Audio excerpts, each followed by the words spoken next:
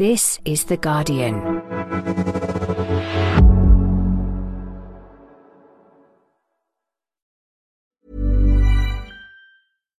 Mehr Nachhaltigkeit durch Digitalisierung. Diesen Weg gehen Stefanie und Stefan von der Bäckerei Geisenhofer gemeinsam mit ihrer Steuerberatung und den digitalen Lösungen von DATEV. Seitdem wir uns mit dem Thema Digitalisierung stärker befassen, können wir einfach Ressourcen sparen. Wir haben früher unsere Kassenschnipsel jeden Tag händisch eingebucht. Heutzutage laden wir sie digital hoch und sie kommen direkt bei der Steuerberatung an. Erfahren Sie mehr zum Thema jetzt auf gemeinsamBessermachen.de.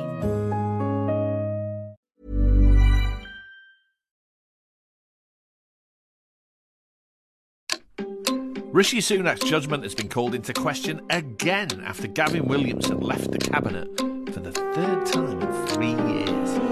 For the record, I did not know about any of the specific concerns. But that kind of political soap opera looks even more irrelevant this week. Global leaders have gathered in Sharm el-Sheikh to once again talk about the climate emergency. We are on a highway to climate hell with our foot still on the accelerator. And activists in the UK are increasing their demands for climate action. My name is Louise, I'm 24 years old, and I'm here. I'm here because I don't have a future. How seriously is Number 10 taking the most pressing issue ever to face humanity?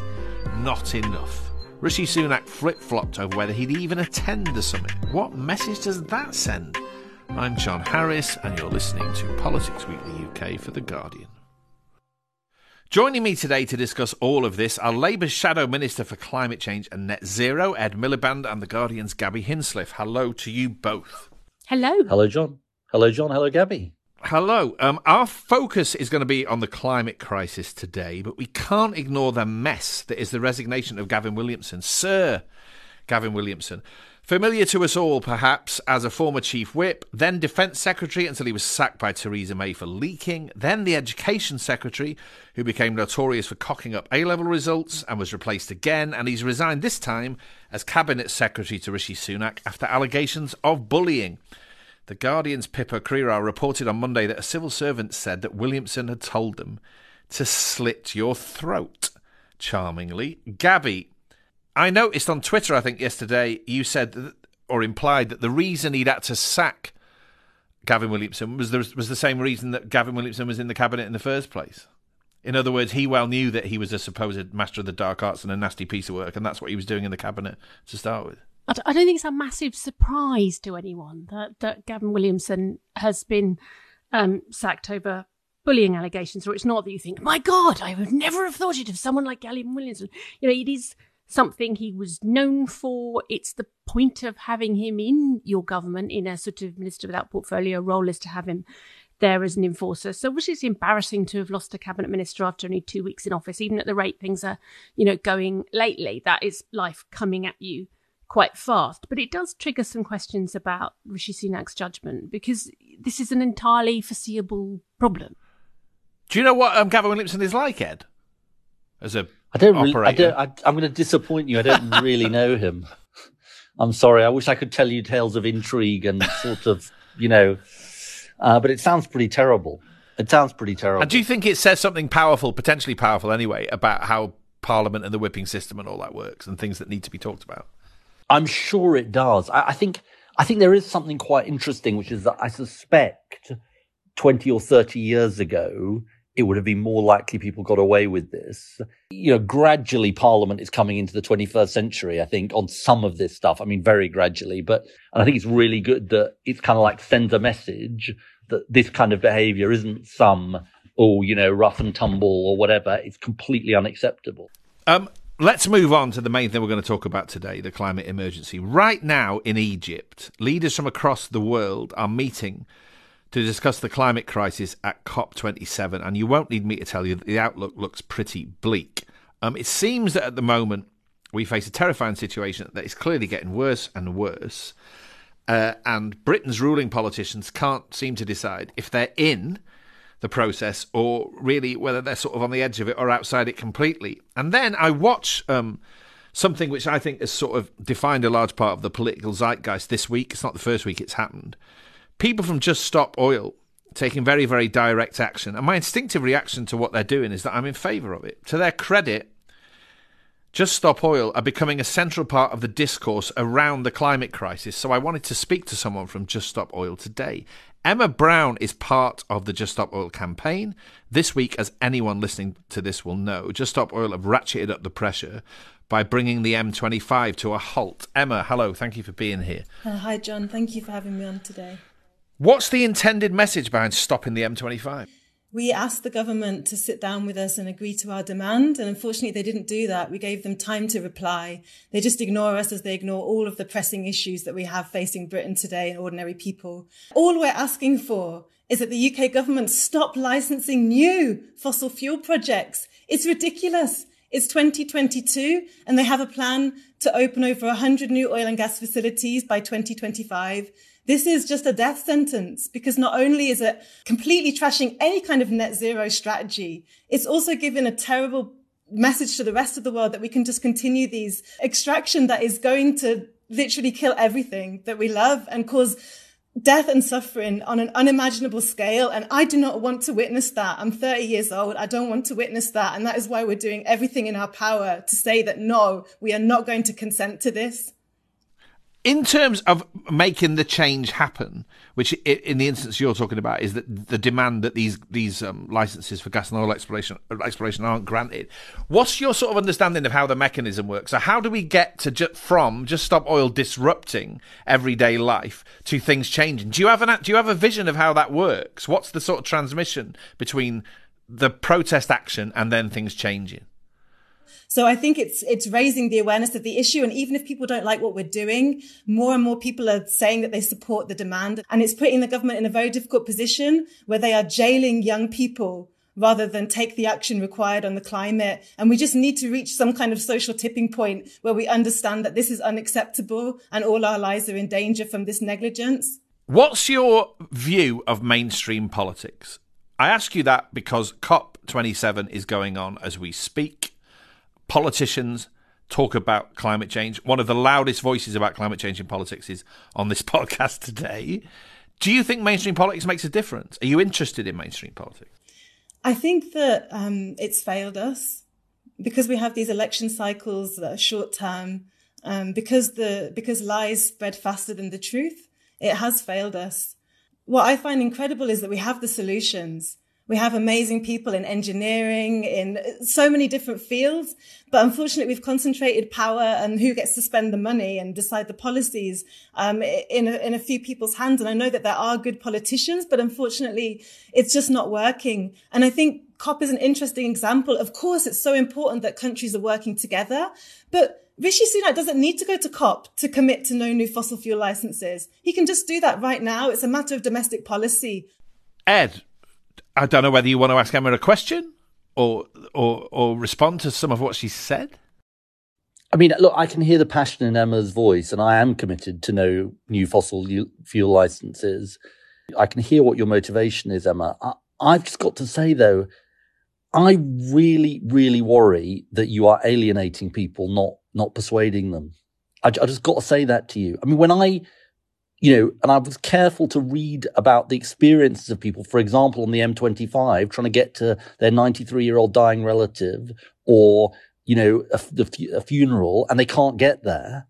I don't think that's persuading people. I mean, look, I understand where you're coming from, but, and I understand the desperation, but I think you've got to think, are we getting more people to our cause as a result of this? And the problem is, you see, there are people on the right of politics who want to make this a sort of culture war and who want to say, oh, well, this is just simply about people saying you can't drive anymore or whatever. And obviously it's not, tackling the climate crisis isn't about that. But I just say to Ed, what do you expect us to do with citizens then? Like, I appreciate I heard that the net zero strategy for energy, and it is basically our demand. It's no new fossil fuel licenses and a decarbonised energy system by 2030, which is exactly what we're demanding. But are we supposed to wait for the next 2 years? We don't have time to wait. What are we supposed to do? Because the traditional methods haven't worked. Okay, and what's Emma supposed to do? I'm not just saying just elect a Labour government. I mean, I do want to elect a Labour government, obviously, and I think that's vital. But Think about the pupil climate strikers. They drew attention to the issue. They were taking time off school. Some people didn't like that. It raised the issue. It was a big deal, but it didn't have the kind of negative effect. Profile on its own, yes, there's reporting of Just Stop Oil, but Profile on its own doesn't kind of get you there. You got to think, well, Profile and what? What kind of profile? At the moment, the profile today is the fact that a police motorcyclist has apparently been injured. There's questions about ambulances and fire engines. You say you don't stop ambulances and fire engines. I understand that. But inevitably, if there are roadblocks, it is going to potentially delay ambulances and fire engines. So my appeal to you is, think about not just profile, but impact. But listen, Ed, Extinction Rebellion prompted a net zero strategy and the UK government to declare a climate emergency and therefore governments all around the world to do so. It works. At the time, it's unpopular, but then it works.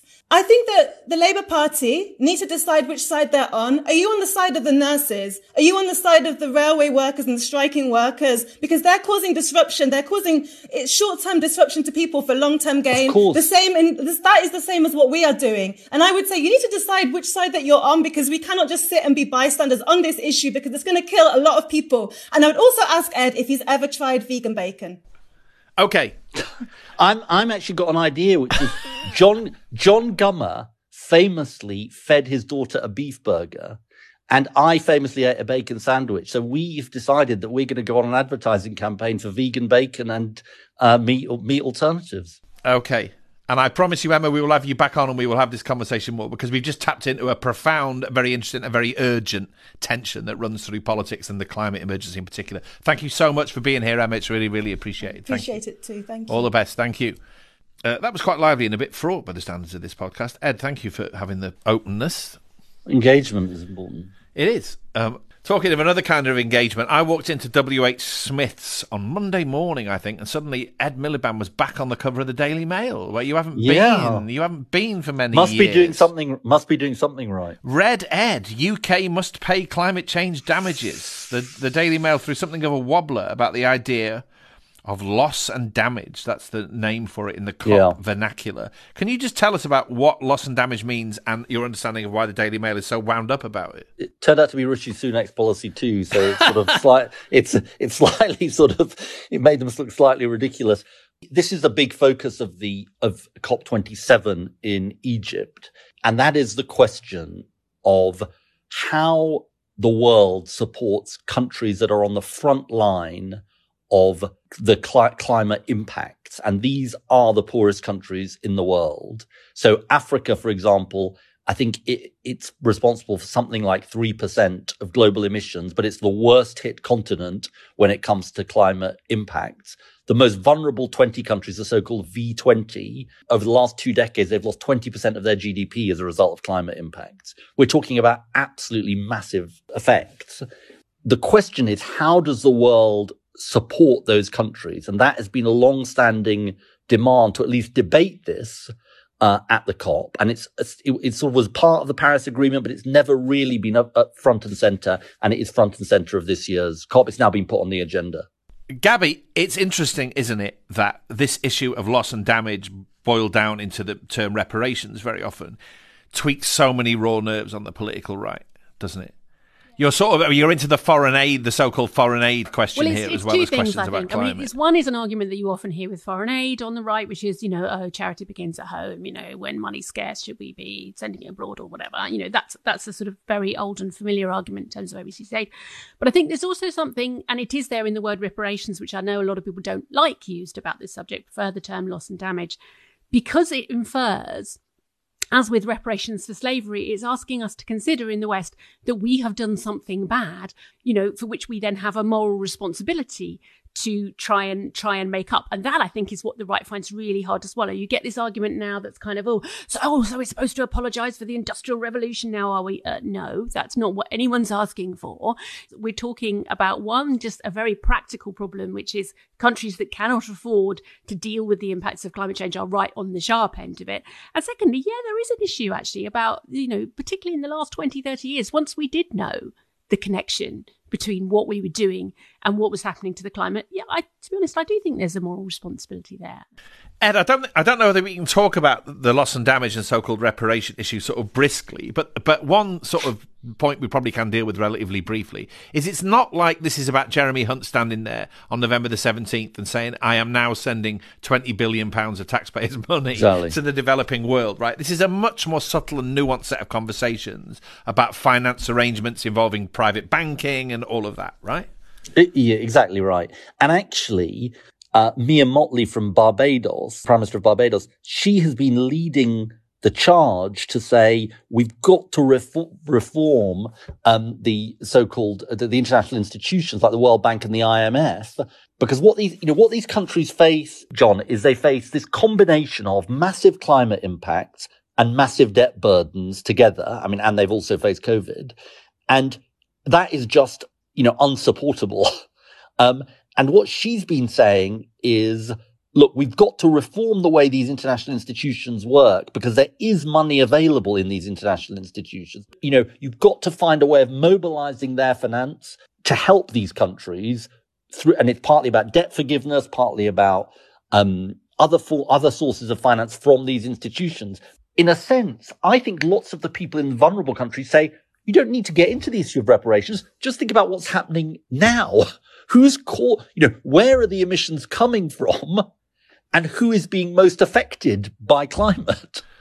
Okay, let's pause here for a minute. After the break, we'll look at why the political right love to make the climate crisis a culture war issue.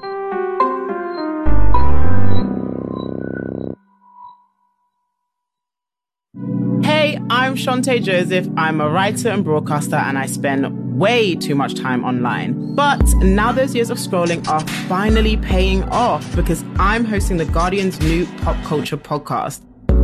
In each episode, I'm going to get under the skin of the week's biggest stories. If you love pop culture and want to get into how it's shaping and impacting our lives, then you should join me every Thursday. Listen wherever you get your podcasts. Out now. Bye.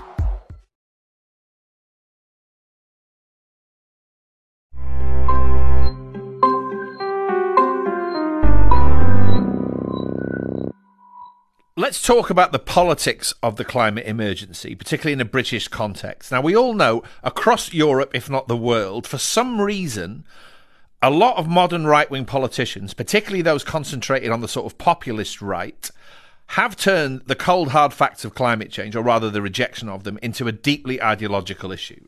And we see that in Britain in the sense that while Rishi Sunak and his ministers aren't denying the climate emergency, our Prime Minister certainly flip-flopped over whether even or not to go to the COP27 summit. And in his sort of writhing around on that issue, that sent a very powerful message about the extent to which the climate emergency is or isn't a priority. And if you look at manoeuvrings within government since Rishi Sunak took over, Alok Sharma, who was the president of COP26, has been thrown out of the cabinet, along with the Climate Minister Graham Stewart. Cabinet committees are worth looking at where policy arguments are thrashed out. Under Boris Johnson, there were 2 cabinet committees dedicated to climate, but now net zero has been rolled into a committee on domestic and economic affairs. So things are going on here. Gabby, there has been a shift, has there not? There's an awful lot to unpack there. So just to go back to the beginning, I think I'd separate 2 things out. One is a very ideological argument, which is not a Sunak argument or not that part of government's argument at all, but a very ideological argument that you hear from sort of ERG right-wing types, which is generally almost like climate's become for them, once Brexit was done, climate became their next big recruiting sergeant, and their objection to net zero is very much don't tell me what to do.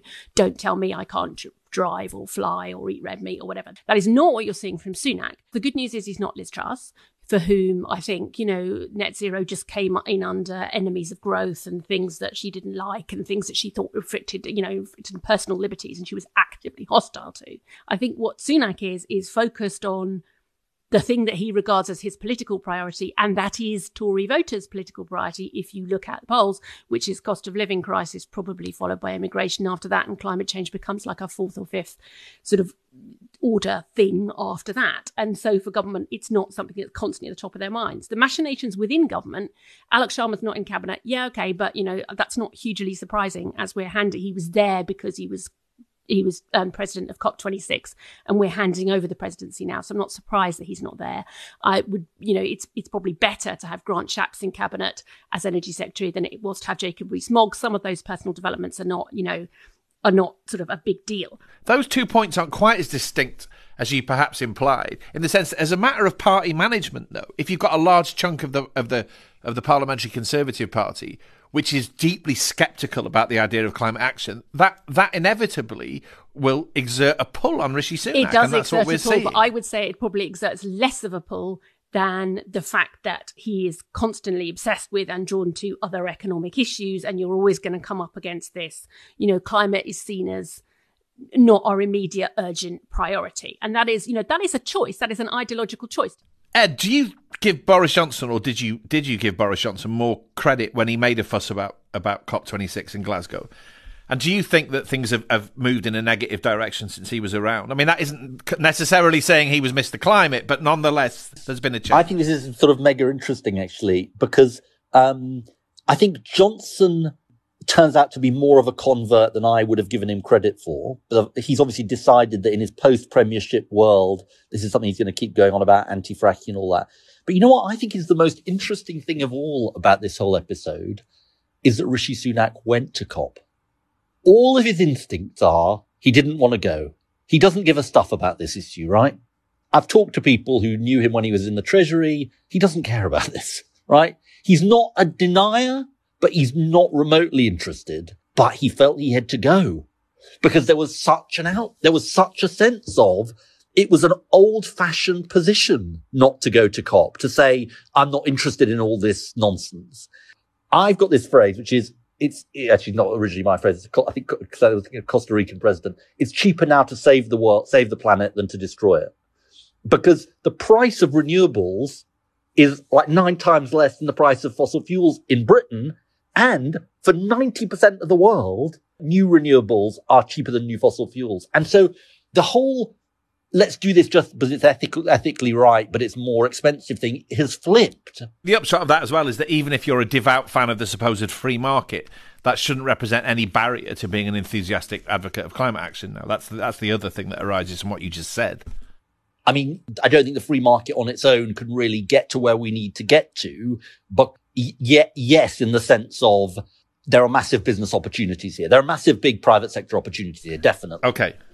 Gabby, have you ever been to a COP summit? I was trying to think about that. No, I don't think I have. Honestly, they're great fun, I can tell you. This is what I was going to ask you, Ed. You are going to COP27 next week, aren't you? It bring back memories, like a lot of my career in politics. I actually went to what's called a pre-COP with Ed in Copenhagen in advance of that all those years ago. That's really that is true. Which is a sort of like an early sort of dress rehearsal for the actual main event. Yeah. Anyway, what will you be doing at COP27? What's it all about? What happens? Look, my purpose for going there is to build alliances with like-minded countries, businesses, and civil society, because we obviously want to be in government and to influence this debate in the right way. So take, for an example, we have this commitment, which we talked about earlier on with Emma, which is that by 2030, all of our power will come from renewable and nuclear, so zero carbon sources. That's the Labour government commitment. We're the first major country in the world to do it, but there are other smaller countries that have committed to this. We're trying to build alliances with those like-minded countries to kind of push things forward. So, I mean, to be a bit glass half empty about this and to state the bleeding obvious, we're clearly not where we need to be. You know, there is a trail of broken promises from Glasgow. We're heading for 2.8 degrees of global warming. We're not on track. We're not doing nothing. You know, countries have committed to net zero by 2050, lots of countries, but we're not where we need to be.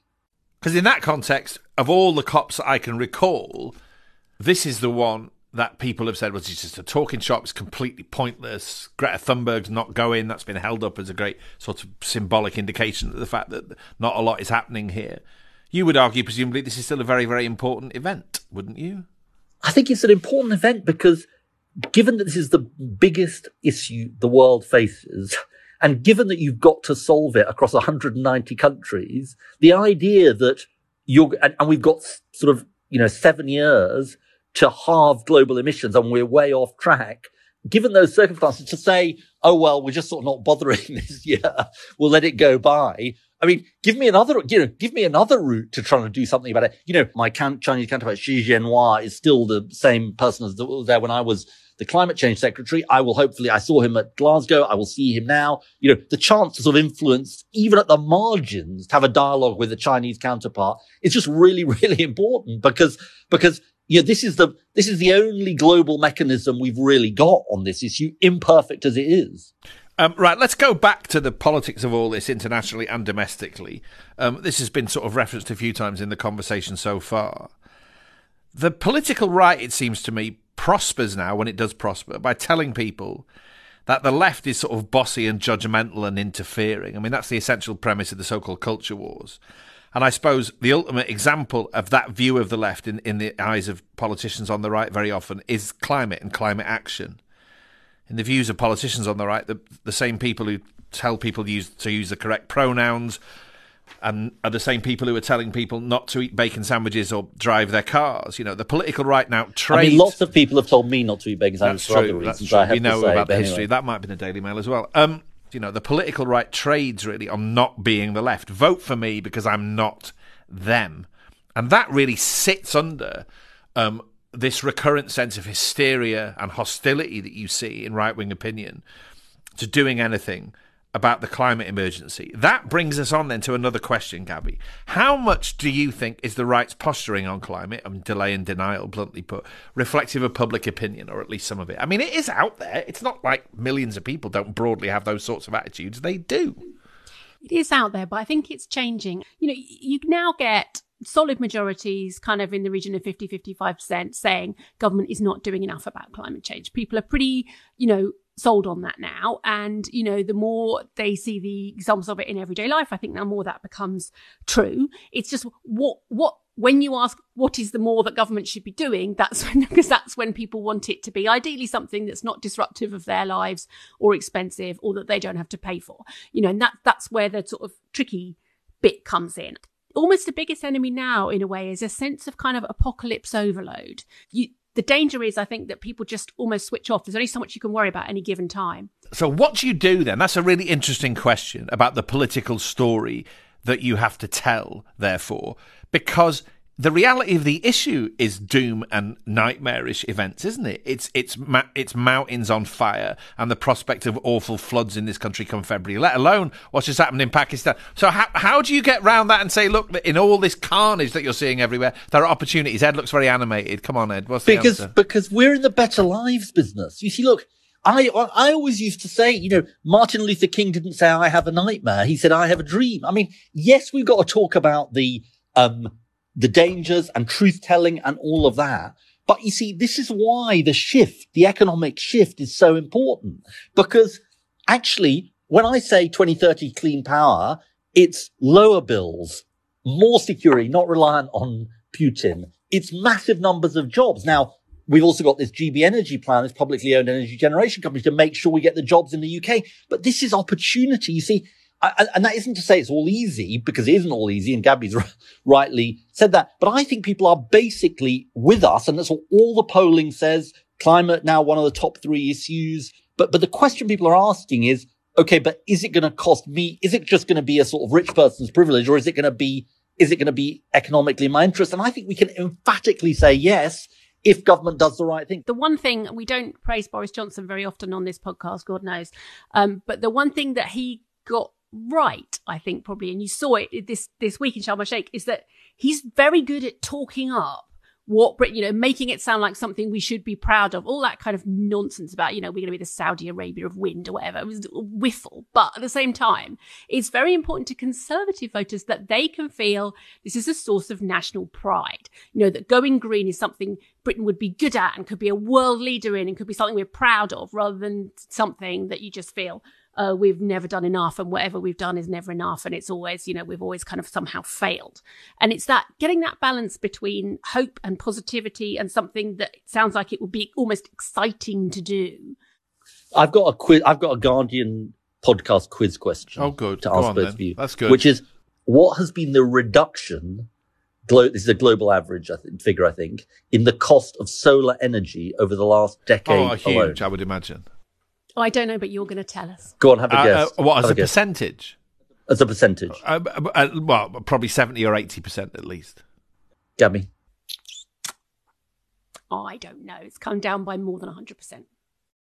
89%. See, that was quite a good guess. See, 89%. You see, it's like a tenth of what it was. And I mean, you know what is really interesting about this? And I don't want to sound just like a techno-optimist, although I do actually rather agree with Gaby about some of what Johnson used to say about this, or says about this, is if this cost reduction carries on, and if the take-up of renewables carries on going massively up, this will happen. The cost advantages of going green are going to get bigger and bigger. You see, this is the big actually reason for hope. Is that I'm really going to use a very very Ed Miliband term, non-linearity. In other words, you think about go on, sell it. What do we want non-linearity? When do we want it in the medium term? You know, if you think about this, that we think about it's just a straight line in terms of take up of these things, but actually it won't be a straight line. It's like a sort of ski slope situation where you really go down very sharply in terms of emissions because suddenly countries all around the world are taking up these renewables. So I think there are real reasons for hope here. This is good. I thought this might be a hair shirt.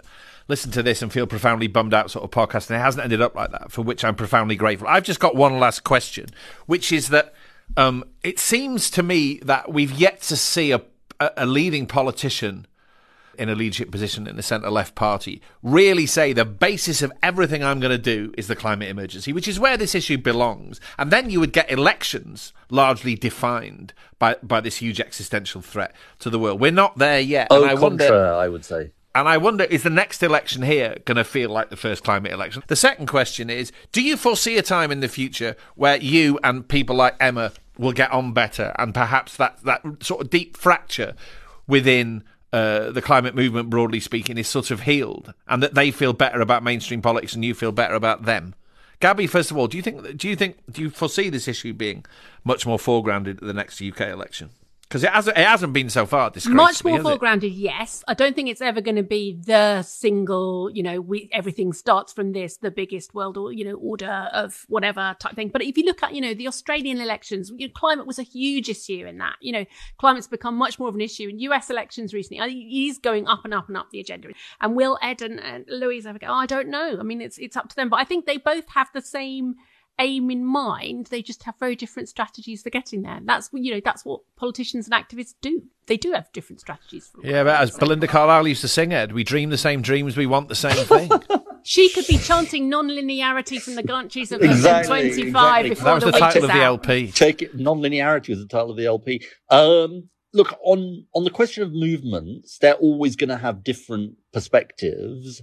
I'm just, in all seriousness, I do worry about if you think about what political opponents want to see, what people who are against this want to see, they would quite like Just Stop Oil doing what they're doing.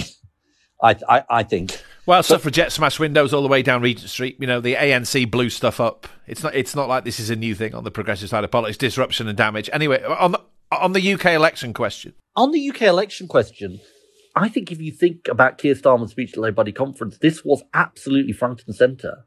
And, I know from my discussions with him over many months on this, that he really sees it as a big economic, a central part of his mission. Because it's the right thing to do. It's the future of the economy. So, this will absolutely be in the foreground of our manifesto offer. And I don't say that because I, care about it. I say that because I think it's a real passion of his to what he wants to achieve as Prime Minister. Great. In unlikely circumstances, that may have been one of the most upbeat podcasts I have hosted so far. So thank you to you both, Gaby and Ed. I felt I had to lean against your natural instincts, John. It's good. I can be somewhat Irish. You can be, as I've said to you many times. Anyway, thank you to you and Gaby for joining us. Thank you. Thank you for listening. I hope you enjoyed today's episode and are now walking away from listening to it with a profound spring in your step. If you did, make sure you subscribe to Politics Weekly UK wherever you get your podcasts, and even better, leave us a review, preferably a nice one. This episode was produced by Frankie Toby. The music is by Axel Kacoutier, and the executive producers are Maz Ebtehaj and Nicole Jackson. This is The Guardian.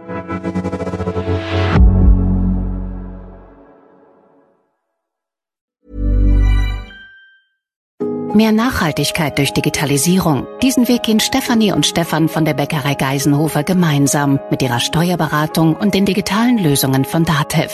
Seitdem wir uns mit dem Thema Digitalisierung stärker befassen, können wir einfach Ressourcen sparen. Wir haben früher unsere Kassenschnipsel jeden Tag händisch eingebucht. Heutzutage laden wir sie digital hoch und sie kommen direkt bei der Steuerberatung an. Erfahren Sie mehr zum Thema jetzt auf gemeinsambessermachen.de.